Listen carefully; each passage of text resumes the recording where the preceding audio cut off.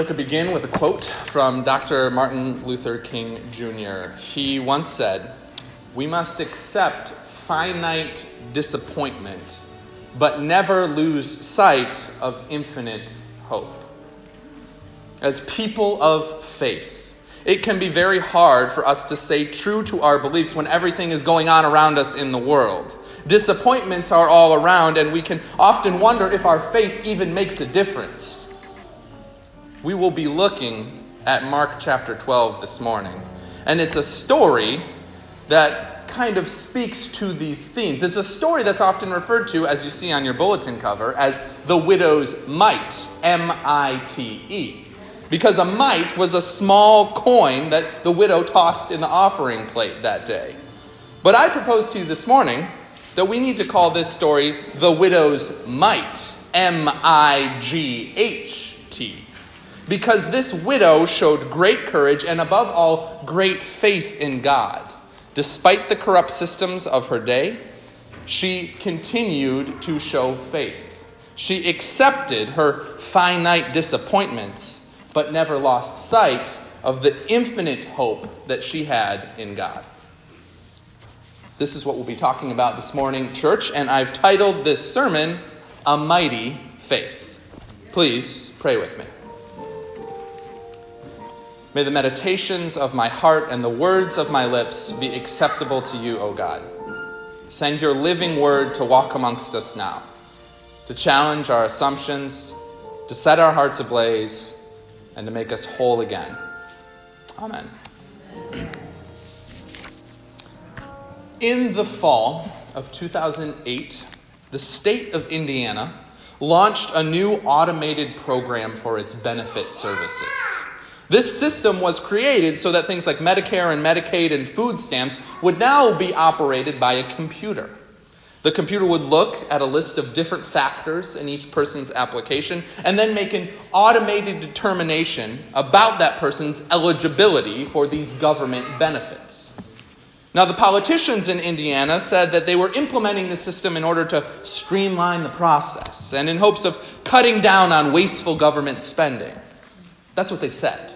But as you and I both know, whenever these types of new systems go into effect, oftentimes it's the most vulnerable people in society who end up on the short end of the stick. Which brings me to the story of Omega Young. Omega was living in Indiana when this new automated system went into effect. At the time, she was battling cancer. And so she needed her benefits in order to help pay for medications and operations and treatments. However, the system, this new automated system, saw something in her paperwork that it didn't like, and so Omega's application to her benefits was denied. She worked for months on getting this decision repealed. And on March 2nd, 2009, her benefits were reinstated. But the tragedy is that on March 1st, 2009, one day earlier, Omega Young died from complications with cancer. Friends, that's a broken system. The automated system in Indiana is not actually helping people. Sure, maybe it saved a few bucks, but how many other people's lives were made substantially worse just so a few rich people could get richer? There are plenty of other systems, too, that we could talk about in our society. Systems that have been sinisterly designed to ensure that the wealthy and elite benefit, while the poor and vulnerable are crushed beneath the system's diabolical mechanisms. For example, there are systems in our country right now that ensure that poor black men will be incarcerated at much higher rates than anyone else. Systems like student loans and mortgages and credit cards that will promise you the American dream. You can finally afford it, only you'll be saddled with a millstone of debt around your neck for decades to come. There's the system of the prescription drug industry, an evil system that jacks up the prices of medication so that sick people will be left with incredible medical bills while a few CEOs can cash larger bonus checks. Guess what? Jesus is opposed to oppressive systems like these. If there's one thing that the Bible shows us again and again and again, it's that Jesus is going to take the side of the poor and the outcast and the beaten down members of society. Jesus spent all his time arguing and condemning the fat cats of his day. The Pharisees and the Sadducees and the chief priests and the Roman authorities, these were his favorite targets. The elite who controlled all the systems were the people that Jesus constantly spoke against. You don't have to take my word for it, though. We got a great passage to this effect here this morning, so let's take a look at it for ourselves. Let's look at what the good book has to say. Open your Bibles with me to Mark chapter 12. We're going to be beginning at verse 38. It's in your pew Bibles. You can pull it up on your phone. If you brought your own Bible, that's great too. Mark chapter 12, verse 38. And this is a story all about the temple system that existed in that day. A system where the rich and important scribes lined their pockets with the money from poor, lowly widows. Let's see it for ourselves. Beginning at verse 38. As Jesus taught, he said, "Beware of the scribes, who like to walk around in long robes and to be greeted with respect in the marketplace and to have the best seats in the synagogue and places of honor at banquets."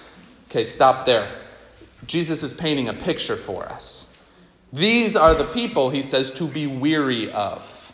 They dress fancy and they sit in the good seats and they're honored at banquets and fawned over in the marketplaces. Jesus says, beware of people like this. People who reek of such self-importance and ego. Okay? Let's keep reading. Look at verse 40 now. "These scribes devour widows' houses," Jesus said, "and for the sake of appearance they say long prayers. Beware of these people, for they will receive the great condemnation." They devour widows' houses. You see, Jesus here is pointing out the corrupt system that existed at that time in the temple. The scribes and the chief priests got rich by taking money that was given in the collection plate. They could afford to buy nice robes and have fancy banquets because of the gifts of poor, faithful widows. And look at what happens next. Look at what happens next. Jesus then takes a seat in the synagogue and watches this exact event unfold right before his eyes. Verse 41. Look with me at verse 41. Jesus sat down opposite the treasury box and watched the crowd putting money into the treasury. Many rich people threw large sums into the treasury box, but a poor widow came and put in 2 small copper coins, which are worth a penny. And then Jesus called his disciples and said to them, "Truly I tell you, this poor widow has put in more than all of those who are contributing to the treasury.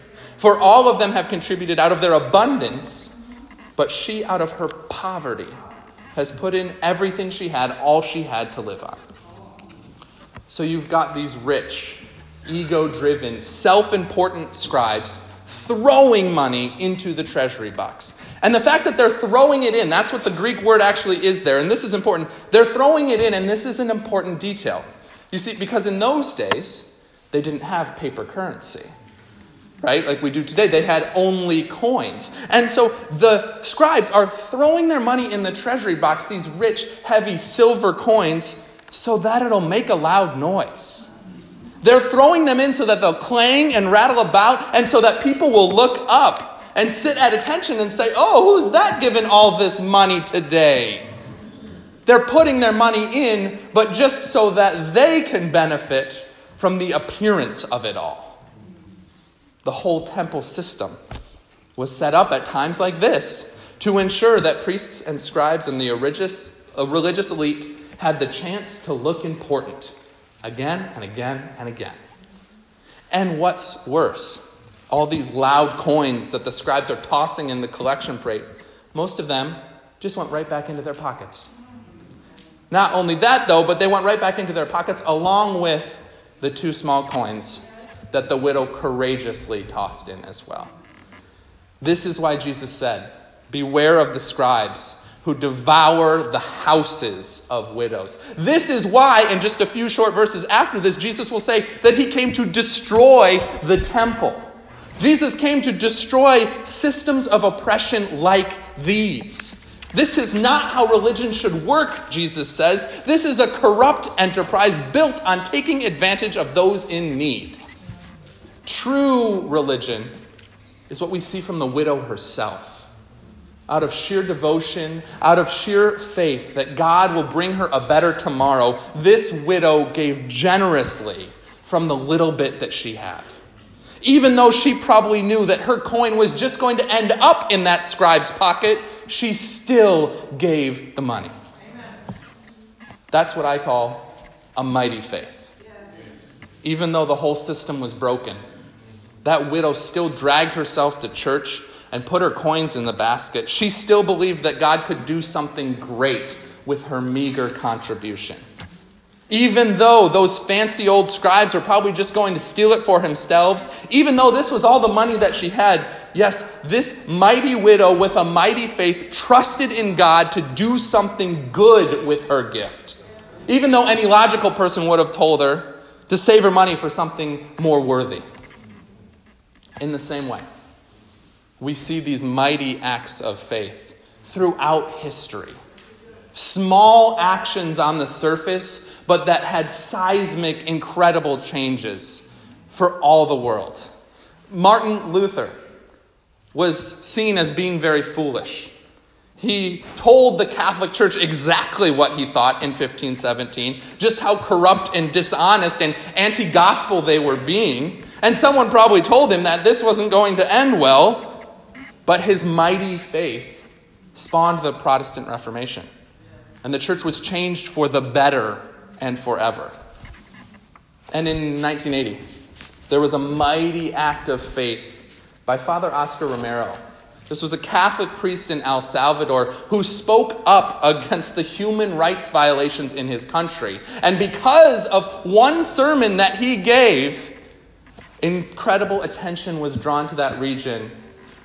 And new life began to take shape. Change happened because of his mighty and courageous faith. And of course, how could we not mention the mighty act of faith undertaken by Rosa Louise Parks in 1955? It was a small action. The widow tossed a simple coin. Rosa Parks tossed out a simple word, no. But this mighty act of faith ignited a movement that brought about civil rights for millions of people. Small but mighty acts of faith have been changing the world for centuries, church. Jesus makes it clear it's not about the showy, flashy scribes with their long robes and long prayers. Jesus calls us to be humble and yet mighty as we live out our faith. I know that there are so many systems of oppression out there today. And they seem so big and corrupt and evil and insurmountable.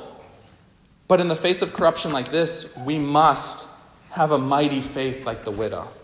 We must believe, like the widow, that our meager gift, our small act of faith, whatever we can offer, will be capable of moving mountains in the end. I began this sermon with a quote from Dr. Martin Luther King because he was such a man of mighty faith who never shied away from speaking out against the hateful and corrupt systems of his day. And King understood full well the message of the widow's might. He famously said this: if you can't fly, then run. If you can't run, then walk. If you can't walk, then crawl. But whatever you do, you have to keep moving forward. The world needs people who will act with a mighty faith, even if they can't see the results right away. The world needs people who are willing to stand up to the unjust systems that prey upon the weak, even if nothing happens at first. We have to keep moving forward. We have to keep fighting and keep working and keep trusting that God will take whatever gift we have to offer and will use that to change the world for the better. Friends, the world seems so messed up these days. More messed up than I can ever remember. Systems that oppress and offend are growing more and more sophisticated, more and more sinister. But as Christians, we must keep the faith. We have to keep moving forward. We must continue to believe that God is in control and that God will repair all that is broken in the end. We must continue to be people of faith, doing what is right, caring for the lowly each and every day. I know that we're all dealing with a lot. Maybe there's some sort of system right now that's oppressing you. Maybe you're being treated unfairly, or maybe it's something different. Maybe you lost someone close to you, or you're just going through a personal period of struggle and loss. But whatever you're feeling, the truth is that wherever we're at today, whatever we might be going through, we can give that to God. I've been saying throughout this sermon that we have to have a mighty faith. And that's true. But the only reason that's true is because we believe in a mighty God. A God who is beside us in our pain, a God who is with us in our sorrow, a God who has promised to put an end to oppressive systems and unjust practices. I'm convinced, church, that even though we might not see the end in sight, even if you think that your 2 coins aren't going to help at all, or if you think your phone call to the senator will just fall on deaf ears, or your small donation to the food bank won't have an impact, or your small act of kindness won't change the person's mood, or your prayer for peace and security won't be heard by the Lord, the truth is that God will still do something mighty with our small acts of faith. The widow gave 2 small coins, and we still talk about it today. Martin Luther, Oscar Romero, Rosa Parks, we still talk about their small acts of faith today because those small acts changed the world. So the question that we are left with, what will your mighty act of faith be? Don't overthink it. What will it be? Because even if it's just 2 small coins, we know that God can do something great with that. Amen.